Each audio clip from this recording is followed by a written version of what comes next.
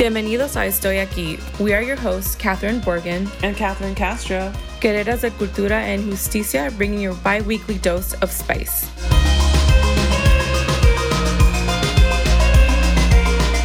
Hey B, what's good? Girl, the sun is shining. It's finally springtime, and I feel like myself again. Girl, you can say that twice. Sun's out, buns out. Yes. I am really excited about this episode. Bro, we say that about every episode. Yeah, because we got some really interesting friends doing interesting things. Girl, you're right.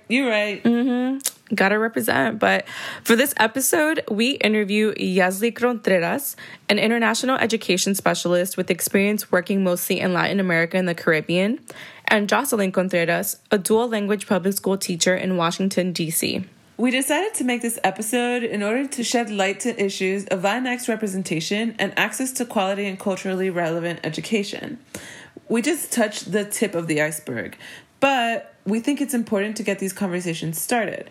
We feel extremely lucky to get insight from two education practitioners who really put things into perspective from both a domestic and international framework. Bueno, so let's get real. We've mentioned several times in our previous episodes, including the first and second generation, extra with the purpose episodes, the fact that the Latinx community really understands and values the importance and impact of higher education. Unfortunately, in the United States, Hispanic students must navigate an educational system that does not fully serve their needs.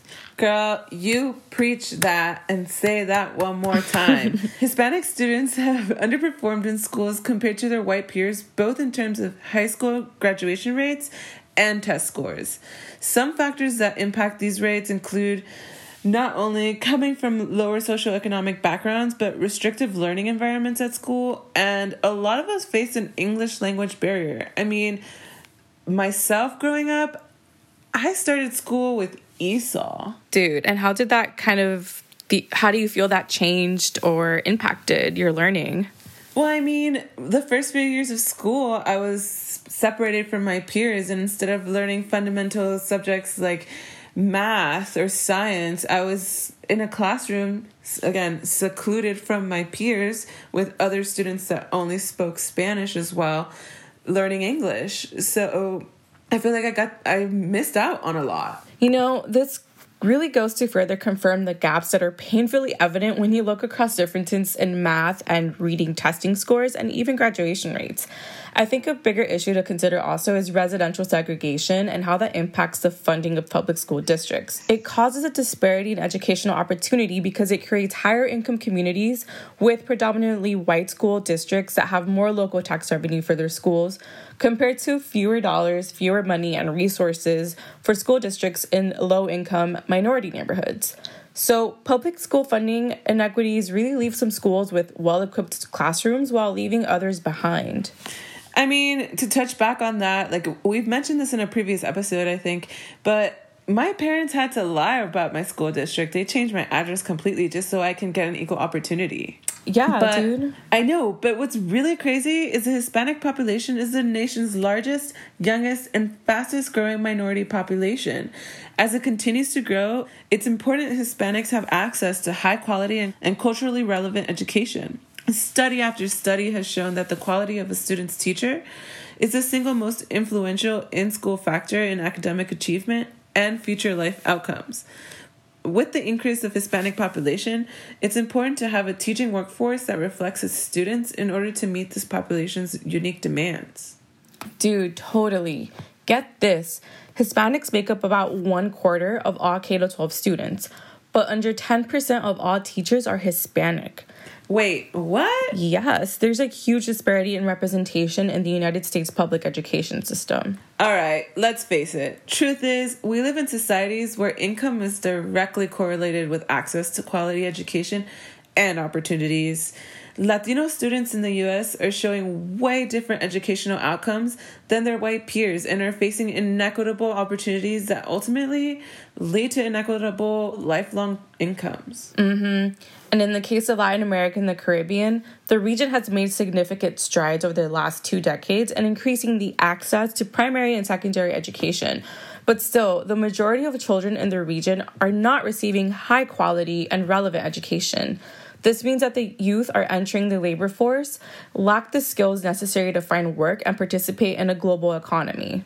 At the same time, employers can't find enough qualified people to fill open positions. This mismatch is suppressing economic growth and perpetuating a system of haves and have-nots. In Latin America, the education gap mirrors the income gap between the rich and the poor. All right. Let's let the experts do the talking and let's dive into this a little further. Just a heads up to everyone listening, we refer to Latin America and the Caribbean as LAC in this episode. Jhoselin Contreras. I am a first grade dual language educator. I teach math and Spanish language arts. Hello, I'm Jhoselin Contreras. I'm a project manager for a nonprofit organization here in Washington, D.C., managing international development projects, specifically in the LAC region. Any interesting projects you both have been working on lately? Recently, our panorama survey has come out at my school, so we're just looking to get back the results to see what we're doing well for social emotional learning for our students. To see, because both the educators at my school and the students get surveyed, so we're trying to see what have we been doing this year, if it's been working, what can we do to improve for next year. So I'm working on that. I guess one interesting thing is that we are in the process, we're working with 2 different universities in the Central American region. One of them is in Costa Rica and the other one is in Guatemala. And we are in the process of designing an early grade literacy master's program that focuses on research specifically, just because there's not a lot of students or graduate students who come out and graduate knowing how to actually conduct research. And there's very little of what evidence says in the Central America region when it comes to early grade literacy. Mm-hmm. So we're creating capacity building, and we thought that through this master program, it will stay in the region and continue to be used with the future generation of these experts in Central America. Yeah, is there a reason why that research-based focus doesn't exist in Central America? I would say the capacity building, it hasn't been there. A lot of the focus, and even not only in Central America, but in developing countries, when it comes to education, has been access, but not the quality of it, right? The comes of it. So when I'm referring to access, is making sure that the students go to school and that the schools are there, right? And that the teachers have a classroom to teach in whatever setting it is, but not focusing on the quality. So the evaluation hasn't been there if these kids are actually learning to read and write at the right level. So now Central America is doing fine and compared to other regions when it comes to access. But what about the quality, right? I think our big aim that's what we call, at least when I was doing my studies, teacher-centered work. You can talk down, you kind of make them they're sponges, so they just soak up the information and that's it. But my philosophy and how my passion for teaching and how I was taught was student-centered. We as educators adhere to what students' needs are, and we teach them that way, specifically through small group work. But it really depends on how much access to funds we have, if I'm able to do that, because I have 38 students, and I see, so basically we have A days and B days, where I teach math every day, but I only teach Spanish to one group of kids 2 to 3 times a week. And it's supposed to be their day is 50% in English, 50% in Spanish. If I had more help, if the school had more access to funds to have more student or more helpers in the classroom or another teacher, so that we could do the co-teaching model, then I feel like they'd have more access to that, so that we could adhere to more student-centered work. But I'm kind of on my own. It sounds like the kind of quality of education really just is contingent on money. Yeah, I think if I had another body in the room to take a small group while I was taking another small group, that would help very much so. And even I have my partner teacher who teaches in English, and she says the same thing. She does. The first grade year is essentially our students have to grow 8 levels in 1 year, and that's a lot. That's like the highest amount of levels that they have to jump, and we're the only grade, at least in my school, with no help from any, like, no educational aids or assistance. Yeah. And is the school very well aware of that? Yes, and the crazy thing to me is that we have like a lot of funding when it compared to most schools in DC. So we have like the most funding, and yet we're still like underwhelmed with like funds. I just don't think that bilingual schools are a priority. Actually, that ain't that bad. We really aren't a priority. It's like, just facts. It's just facts. I mean, there's only 8 of us, 8 schools in DC. There's not that many. But that's the point. There's not that many, so we're not a priority. And it's especially hard to like find like people who speak Spanish and can teach in Spanish. It's one thing. It's already hard to find people who want to teach, and then it's another thing to find someone who can teach in Spanish. I know that was one of my biggest like dilemmas in finding a job, because I'm considered first generation, but my first language was English. So I wasn't formally taught Spanish until college. So coming in, they needed me as a Spanish teacher, and I kind of fell into place and fell in love with it. I remember telling Jhoselin that I was scared to do it. I wasn't sure. I didn't know if I could do it. But she was one of the main ones who could say, like, you can do it. Like, just because you didn't, like, learn it, like, for offhand, like, in El Salvador, like, she did it. But, you know, like you can do it. I really did learn Spanish through novelas. Like...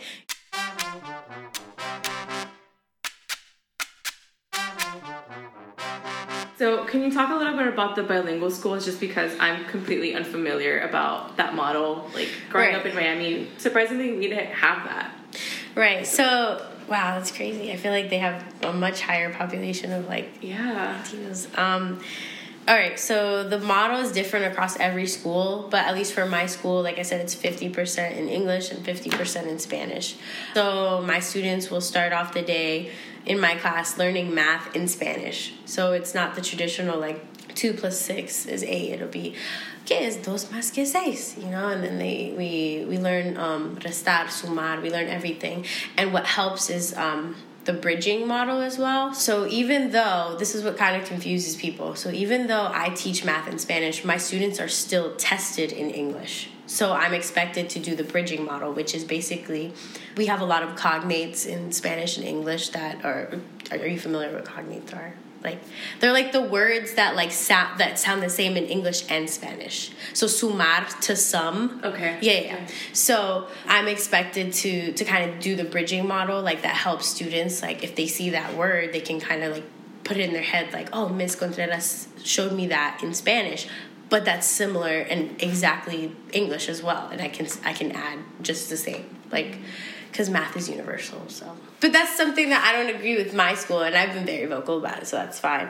That even though I teach math in Spanish, we still use the bridging model, but that doesn't really help with their language development. Like, you know, it helps with their math or their mathematical development and everything, but they only receive Spanish an hour and 30 minutes every other day. And we have breaks, we have days off, we have, you know, so like my kids don't get Spanish as much. We get it in math, but you can't really have like you can have lively discussions and mathematical discourse, but in general, like, can my kids really like hold a discussion about a movie in math? Like, I like admire them because they're a bilingual school, but there's just so many things, like, and I think that's like across all like bilingual schools, there's always something that can be improved on, but like, we emphasize on language objectives and, you know, the standard objectives, like to adhere to whatever the Common Core is, but we don't really emphasize on the cultural ones. So if I'm teaching about, like, we just finished a unit on airplanes, and we didn't like study anything about like where airplanes could go. Like we could have talked about like the culture of Colombia if we flew there or if we flew somewhere else. Like we don't really like, it's supposed to be an objective, but it's an optional objective. And I think if we're really trying to teach our children Spanish, then they should know where the language comes from, which are the Spaniards that took over everywhere. But, you know. I guess question for you, Jhoselin. Who are the majority of the parents of the students? This is my understanding. When I pass by or drive by those bilingual schools in the D.C. area, and one of them was my elementary school. Hold up. Let me talk about that real quick.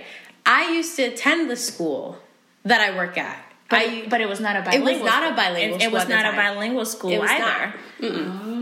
So at that time, I moved to Washington, D.C. in 1998 or so. So that was my elementary school then. Majority were African Americans, Latinos from Central America who had migrated in the early 1990s or late 80s or so, and now their kids are going to the schools, right? And it was very difficult for a kid to be immersed or just thrown in a classroom where you have someone who cannot relate to you, because I went through that. The ESL like programs back then were dreadful. Yeah. So at that time, where I think the bilingual education was very important. It was right at that time. It should have started then. I will say that bilingual schools don't serve directly kids and parents who actually need it, or who come from like low socioeconomic backgrounds, or parents from Central America or other countries in Latin America who want to, teach to make sure that their kids continue speaking Spanish, not the informal Spanish at the house level, but also to promote the importance of Spanish going forward later on in their careers, adult life, right? But in this situation, I see it more of the gentrifiers coming in.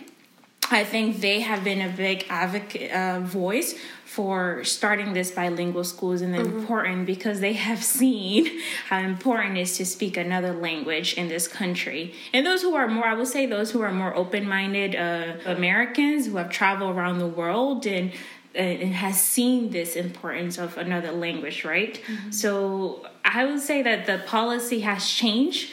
Not because of the needs of those true Washingtonians. I would say that the policy has changed because of newcomers in the D.C. area who are now having kids and are actually buying houses in the area and are starting a family, and they want their kids to have this bilingual education. Right. And I completely agree. At least when I attended the school that I work at, way back when, our PTA wasn't as strong, or if it even existed, to be honest. I don't recall. Our school was going to close down, and then this new PTA started. They raised money. They had money to do that. They had time, I have so many helicopter parents, and the majority of them, all of them, are gringo.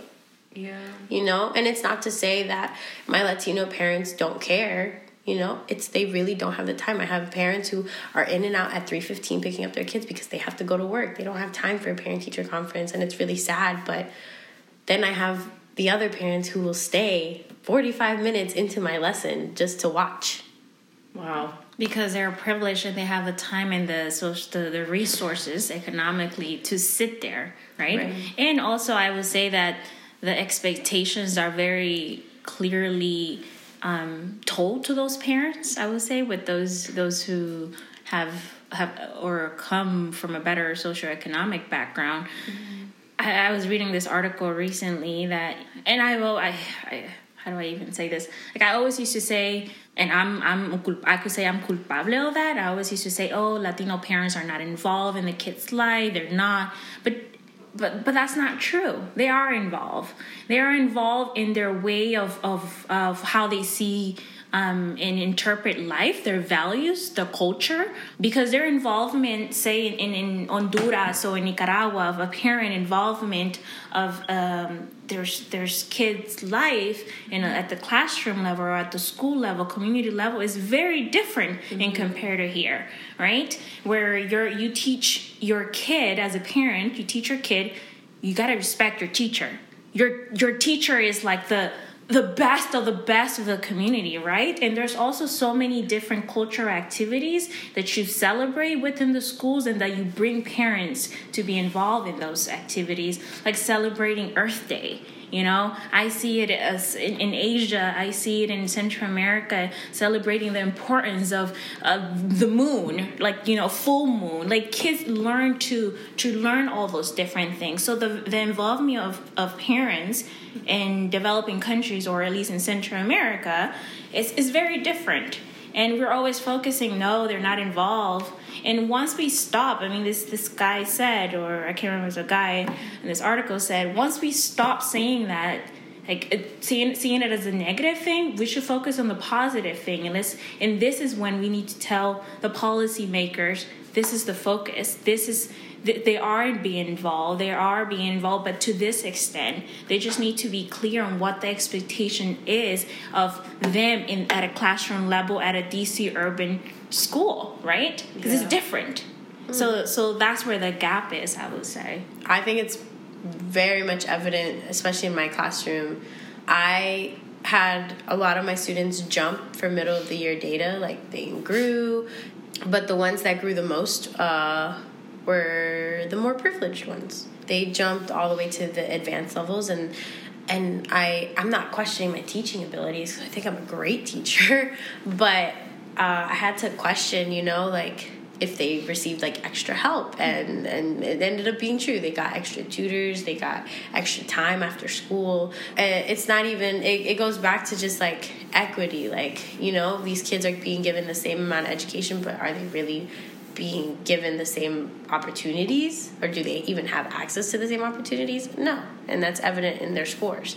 I have students who speak Spanish at home who are still scoring lower than the students who speak only English at home. It's 50, right? 50-50. They say you 50 you learn at school, and then the other 50 you learn it at home. Mm-hmm. But it's difficult when you don't have that equity, those resources. What do they say? They say that if you even have a bookshelf full of books, just one bookshelf, this kid would be able to read much better in compared to a kid who doesn't have a bookshelf full of books. Oh. So, and it's hard. And you walk into a lot of Latino houses, you don't see bookshelves. You really don't see that.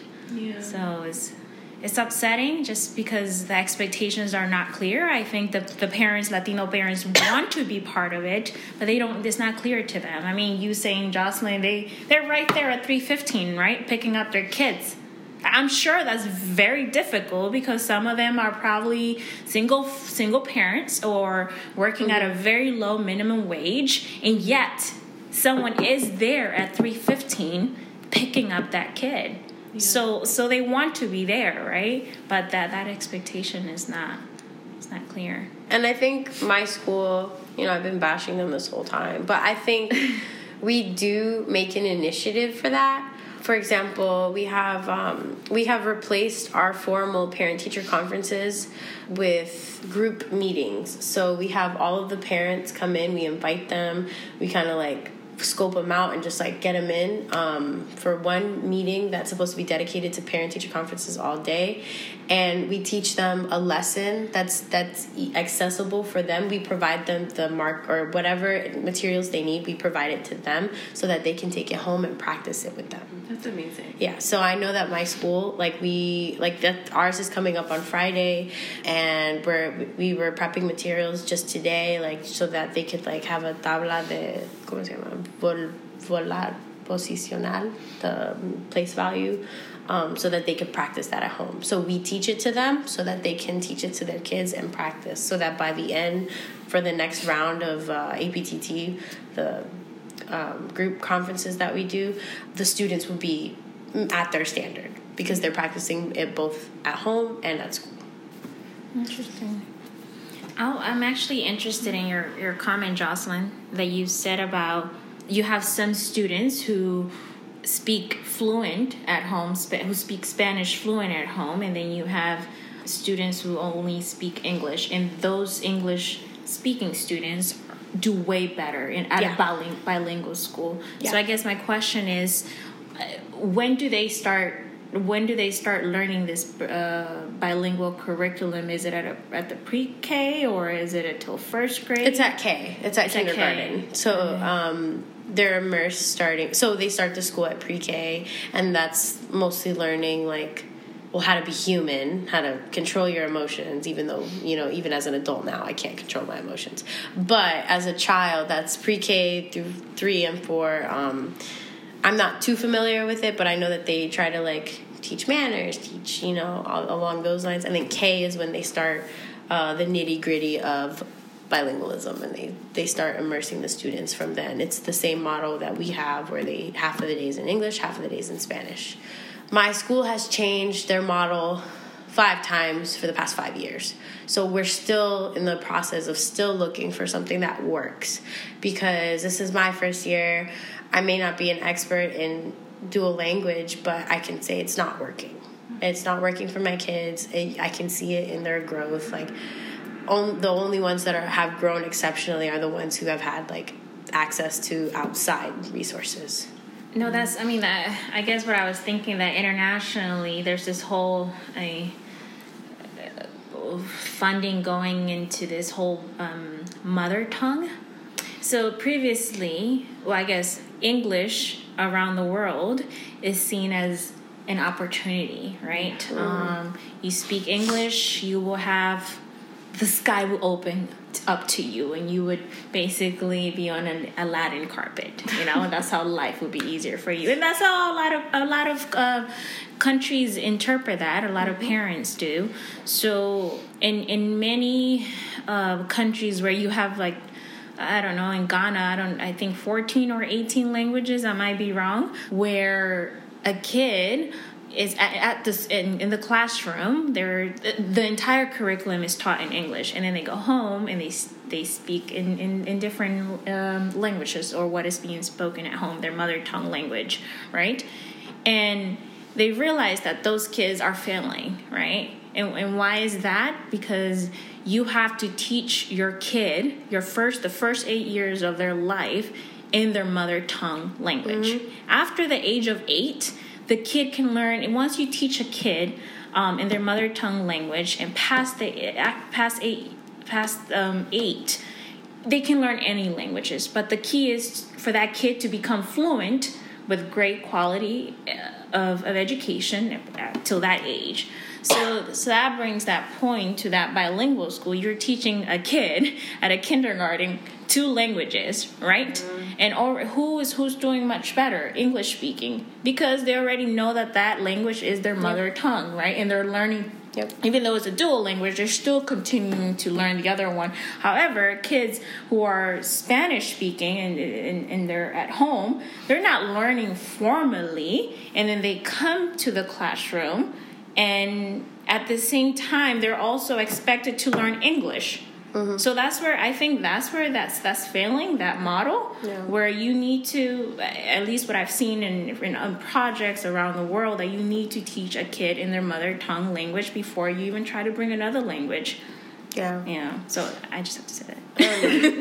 No, I agree. My kids, they get confused with, las vocales, the vowels here, they're all the same. I, A, U, O, U, A, E, I, O, U, They get very confused, and I think, and there's even some data that shows that, we don't see exceptional growth until after 5th grade. And my kids are in 1st grade. They're 6, they're 7. They're still, my little humans. They don't know.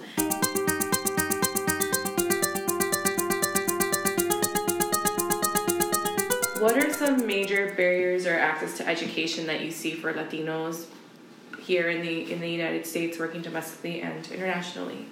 Definitely going back to just the access to funds.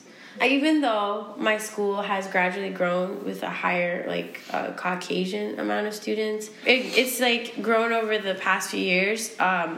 It's still a majority, like, Latinx populated, and I think that we've only gotten more funding every year, because my school is considered one of the most highest, like, funded schools in not the United States, in DC, but yet we still, like, it's still like, why didn't we receive these funds when I was going there?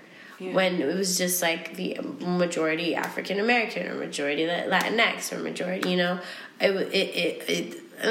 like, and I'm very appreciative of the PTA, but it's also like them and the reason why we were getting more funds, and who's mostly on the PTA. I think it's about of funds and access to these resources, and you know, as much as I'd like to spend time in my kids' homes, like teaching them more and spending my weekends there, you know, I've already invested probably more than $1,000 in just my classroom this year. Wow. And you know, there's only so much I can give. Whew. Wow, internationally, I would say, I mean, it's country by country, region by region, right? In the case of Central America, I would say security is a barrier for students to have that access. In the case in Honduras and El Salvador, many kids sometimes can't go to their schools because of gang issues, right?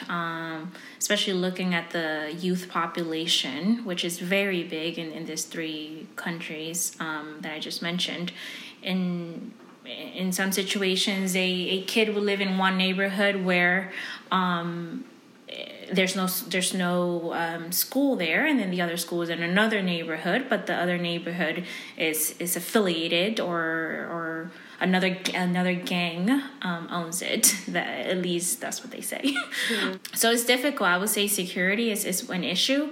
Also having the right teachers, meaning trained teachers, to make sure that they are able to teach the students who are coming from a lot of times we just spent so much time talking about socioeconomic issues here in the US, but also in this countries is also an issue, and a lot of these teachers don't have the right resources, are not trained to be teaching.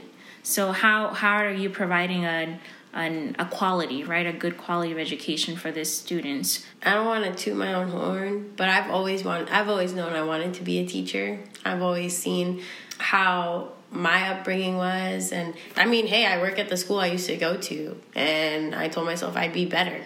I'd be better for my students. I'd be better for the next gen, you know, because I didn't have that. You know, I had great teachers, you know.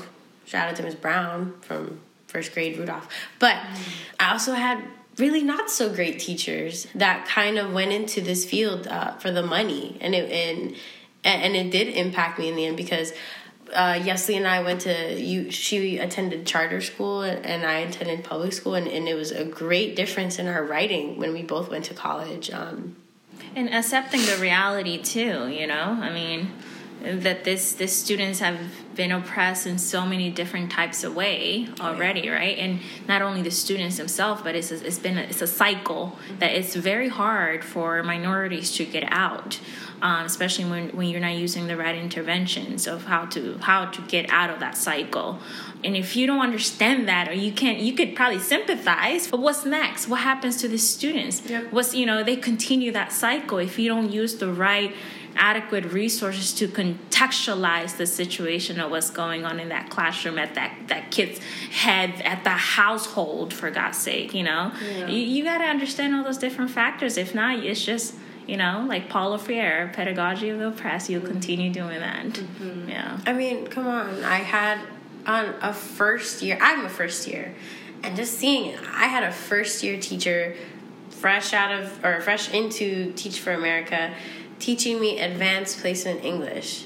I got the short end of the stick. Like, no offense to, like, this particular teacher. He was a great person. You know, he bought me 5 Guys once, you know. But, like, you know, he was a great teacher. But, like, not really. 11th and 12th grade years are your years to, like, look good for college. And I got the short end of the stick of a person who had no training in advanced placement and minimal training throughout DCPS. Wow. Building more bilingual schools with better models, but also adhering to, I mean, there's always better ways to do it, but just if we're so poorly educated, we're doing something wrong. And I think we're not adhering to what the students' needs are. And I as much as, like, I can disagree with my school about certain things, I can agree that we definitely adhere to student-centered work. We adhere to what they need. We look at beginning of the year data, middle of the year data, end of year data. We use end of year data to help the next grade, to say, hey, they lacked here. Here's how you can help them over the summer, and here's how you can help them beginning of the year for next year. Because seeing how it was when the model was when I was in school, I can say that this model is better, but it just needs to be improved. Yeah, I would say, I mean, that model there is student-centered, which is we're already a step ahead of, you know, in compared to developing countries, where it's not student-centered, it's teacher-centered, very dictatorship, I would say. So it's kind of difficult for someone like that to learn in such environment. But in the U.S., I mean, the way you're saying it, Jhoselin, where, you know, yes, you're a student, you're at the student-centered level, you're using that model, which is great, but at the same time, what you just described is like, okay, you're evaluating the student at the beginning, at the middle, and at the end, right? All those different phases. But are you still using the right curriculum for this kid to understand the environment that he's in, to come out of that you know, it's environment? I don't know if I'm making sense, but it goes back to, like, the whole educational justice, right? Where there's more than that. There's more than that curriculum, where, of course, it's difficult for teachers to come out of that curriculum, where it's like, okay, I'm going to teach you 2 + 2 today, right? And then I'm going to evaluate you, or I'm going to evaluate you before how you were before.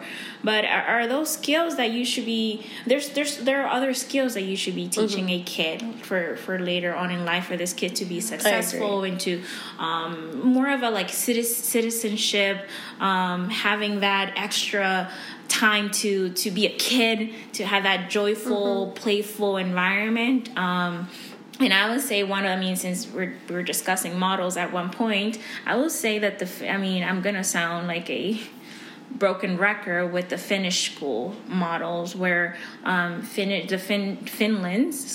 schools in Finland, the students have half day off, and then the rest of the time it's just they go home and, like, enjoy their time and being themselves. You know, you learn all those social skills as to why, and that way you start questioning, why am I playing this way, or why. It's a lot about why you, and you questioning your own identity, you know, which eventually you're able to understand yourself and become more vulnerable. So what does that mean later on in life? Later on, this kid will grow to be a better person in the community. So I think that's what's lacking here in the U.S., that extracurricular social skills, being part of the community, that there's more than that. You know, it's not just at the classroom level, but there's more out there. It's true. I can tell you, I have had so many professional developments where they just they throw calendars down my throat of, like, where my kids need to be at a certain time. And you know what, sometimes when they have, like, quote unquote, a bad day at lunchtime, you know, or something happened, you know,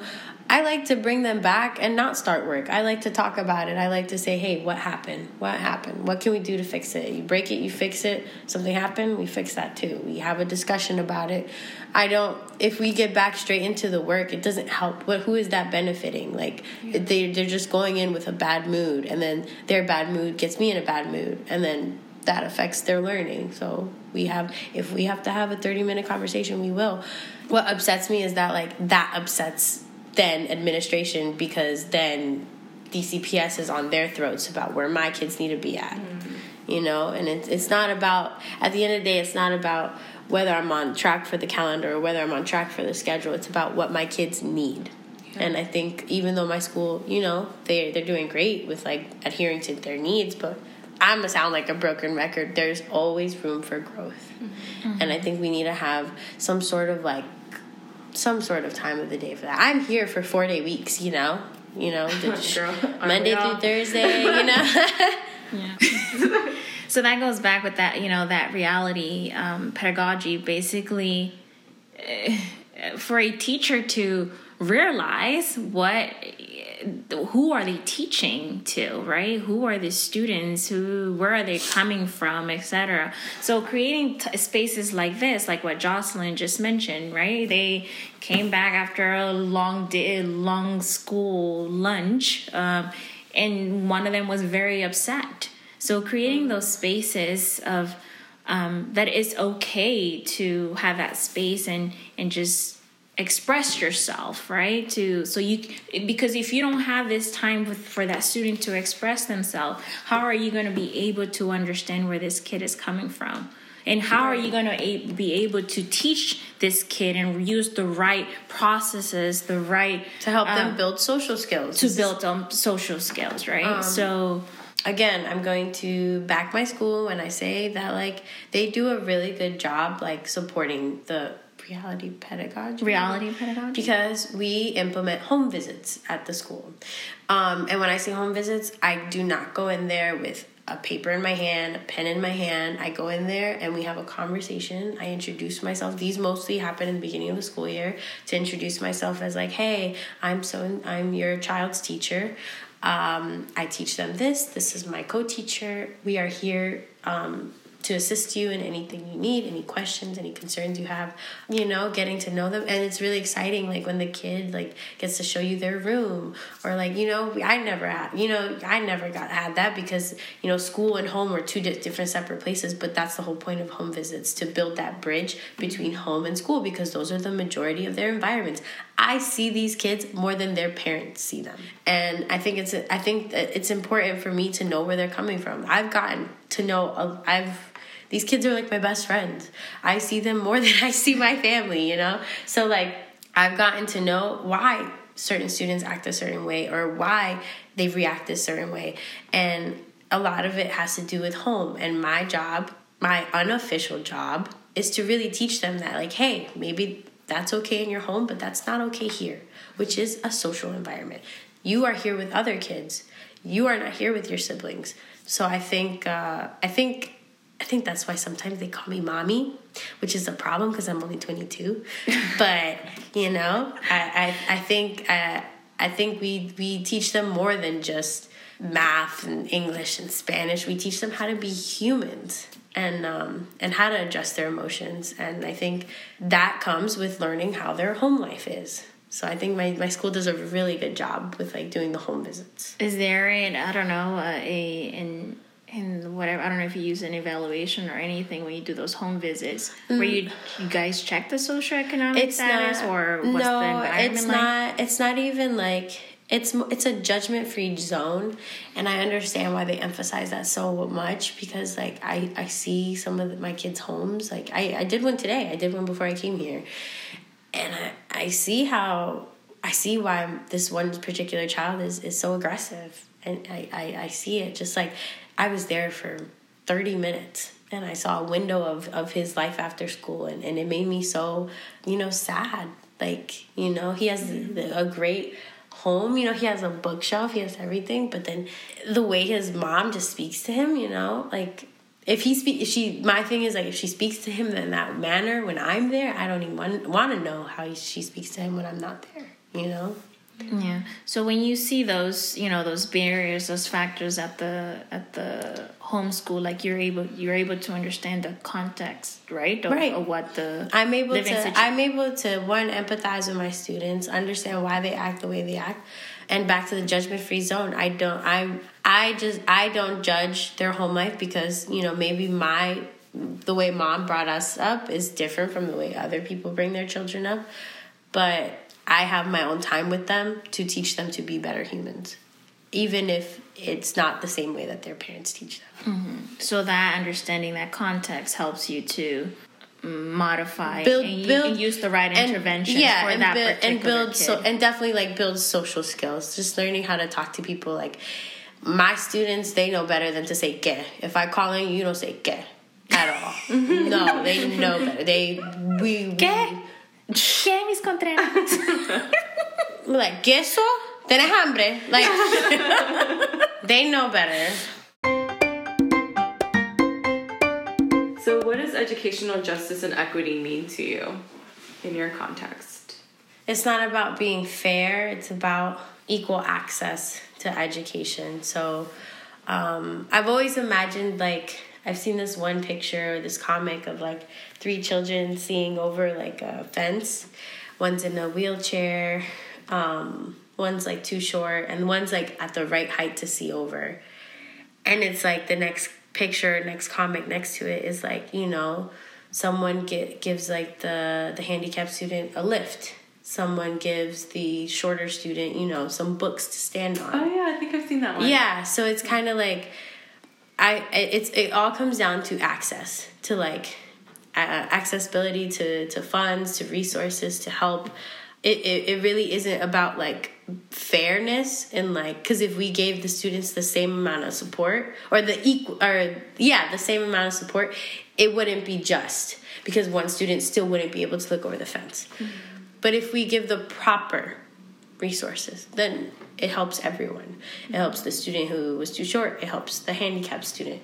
And it will always help the student who, like, looks over, which I think is, like, a representation of someone who's privileged and has, like, those accesses anyway. Mm-hmm. So yeah, I mean, I think you have covered almost everything. I mean, it's just making sure that student has, that particular student has the adequate resources to be successful in life. I would say that's what equity is, right? It's not just access, but going more above and beyond that, understanding what the needs are of that student and why, and not just questioning it, but taking action. And we need to do a lot about that. There's a lot of work to be done here in the U.S. and all around the world as well. Why do you think there's a lack of, like, Latinx and people of color teaching? And how has being a Latinx and a woman of color helped maneuver through the spaces in which you work in? I don't know. I'm actually not sure why, because, to be honest, my whole team is Latina. We're all Latinas in our 20s. Wow. All 4 of us. I was kind of shocked coming into it as well, but yeah, we're all Latinas. I think teacher to anyone of any ethnicity or race, it kind of, like, turns them off because of the money. They immediately, like, I mean, we have so many memes and so many. I mean, it's but I mean, in the end, it's really about drive and what your passion is. And if it's not, I mean, it goes back to Teach for America. If your passion isn't into it, please don't get into this career. I wish there were more Latinx in our field. I know that growing up, I don't know about you, Yessi, I didn't see any Latinas, like, female teachers growing up. I didn't have that. I can't think back and say, wow, like, I wish I was like Miss Rodriguez, or I wish I was Miss, like, so-and-so. You know, I know they existed, but, you know, my mom was a teacher, but she was a teacher in El Salvador. So I don't know. I didn't know that until later on in life. I didn't know she was a teacher, but that's not the point. But I feel like that's changing more. I know at one point, I mean, especially, I guess we're talking about urban setting, environment. Yeah, I didn't have any. Can't remember having a Latina teacher, and not even like a Spanish teacher. No, I don't. But I feel like now things are changing, and I just don't know why that is. But I feel like there's more representation. Of course, education has always been a field where there's more females, right? So, which is surprising because I mostly had male teachers. Yeah. Growing up. Yeah. But I think even when I was in college, like, most of my classes, I was either one of 2 Latinx women, or just the only one. But I guess the question is, okay, in other schools that are not bilingual, do you see Latinas female Latinas? No. I can't think of it. I can't think of it. I think it's because, so here's one thing, and I think we both can relate to it, is like, one of the reasons why I am in this field and I have this career, or why I keep landing jobs, I suppose, is because of my Spanish. So when career recruiters are looking for someone, they don't look for other skills that I bring to the table. They look in particular at that Spanish skill, right? Mm-hmm. And I will say that it would. It was the same situation. It was the same. All of my job offers when I was applying were Spanish teacher positions because there's such a great need. Because I went into this field wanting to be an English teacher or wanting to be a general educator. But you were applying to be a general educator. Yeah, and then schools... they replied to me saying like, "Hey, you speak Spanish. Like, are you interested in like teaching Spanish?"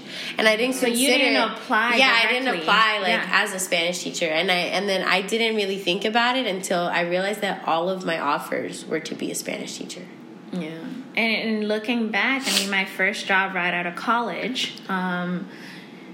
which I've been in this international development field since, 2011? So it's been almost 7-8 years or so. And they were looking for a Spanish speaker. I didn't have any experience in international development, but I was coming from a small liberal arts school, privilege. I'm not privileged myself, but I study there.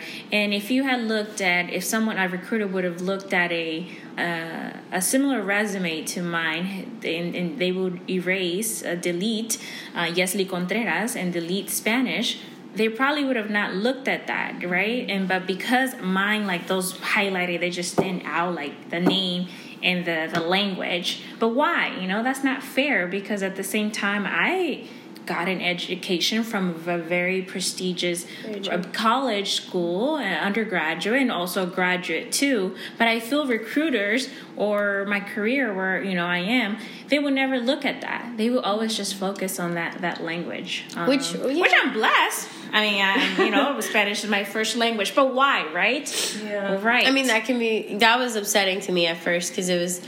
I mean, I love it. I fell in love with teaching in Spanish. But yes, I wasn't always like that in the beginning. I was scared. I was nervous. It was something I had done all of my student teaching in English, all of my prior experience in English. This was something new for me. It's still something new for me that I'm still learning like day by day. But you're right. It kind of like wasn't fair, because I didn't go into this wanting to teach. Even though I did fall in love with it, I didn't go into this wanting to teach Spanish. I wanted to help write papers. I wanted to write in English. Like, I'm certified in English, but all of my offers were were to be a Spanish teacher. Interesting. We're being oppressed. It's a system. Yeah, but I got 6 job offers after college, so I don't give a fuck. That's what Cardi B would say. Well, this is my first year, but I have seen I've seen a lot of growth in myself. I'm very outspoken, but I found that in the beginning of this job, I was very timid and scared, because I was afraid to speak in Spanish. I was afraid to be corrected. And it is a learning, experience. But I think being Latina has helped, or not like helped, but I think it's helped my relationships with parents, because they come in and it's like home. It's like, I can see myself. Some of these parents can like be my parents, to be honest. But like they find a connection with me, because we probably do make the same meals, or we probably do speak the same like lingo back home. We use the same what are they called, like carpeta, like when we say like random shit, like dichos, like slang. There we go. Like we probably when we use those things, and it's like I have great relationships with my parents because of that. I think what's actually like taking me back, which is another topic, is my age. Like, they don't respect me because of my age, because they think I'm still a kid, which I am, but still. I'm just saying. I remember I was like in the beginning of September, when I was like in all my meetings, I was just thinking to myself like, damn, last year I was drinking Henny straight from the bottle. Now I'm in a meeting. Like, it's such a flip of 21 to 22. Yeah. Being a Latina has continued and is continuing for me to prosper in my career, specifically in this regional project that I'm working on, which is the LAC region, Latin America and the Caribbean. And in a lot of, international development has changed from what you saw, let's say 6-7 years ago, where a lot before the Shifa party or like all the technical team, like higher level people were U.S. Americans people who will go to the country or will work with you as a team, right? In this project, what I'm starting to see more is that maybe international development has sort of built the capacity building of those people in those countries, where you can now hire the local people and have that work with them, right? And in this project, there's a lot of great people, amazing people. I mean, who are very high level up technical people. Two are from Nicaragua. Other people are from Honduras, Guatemala, Haiti, etc. And like, you can just easily relate to them. I mean, there's been several cases where we have conference calls online or in person, and where they start saying this like dichos, right? And one of them one time was so the project director, she's white, and one of the Nicaraguan technical person was saying, no, yo aquí yo hablo como calzón quitado, right? So that's like blunt, like straight to the point, direct, right? Yeah. And then so the project director looks at me, she's like, she speaks Spanish fluent, but there's those things that sometimes you miss if you don't understand the culture very specific, or if you're not from that region. And that was that case. And so she turns around, the project director, and says, "What did she say? Calzón quitado? What does that mean?" So I had to explain. There's been a lot of times too where those high-level people, they just come directly to me because I think they can easily talk to me and able to understand the situation, and compare to going directly to someone who's not from the region and can be misunderstood or misinterpreted in so many different ways. That I would say that specifically in that project has helped me.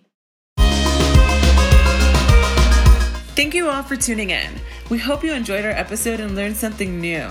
We'd like to thank Jhoselin and Jhoselin for their time. We are so inspired by the work that you do, and you've given us hope for our future.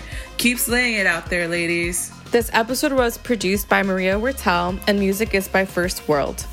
Until next time, besitos. Besitos.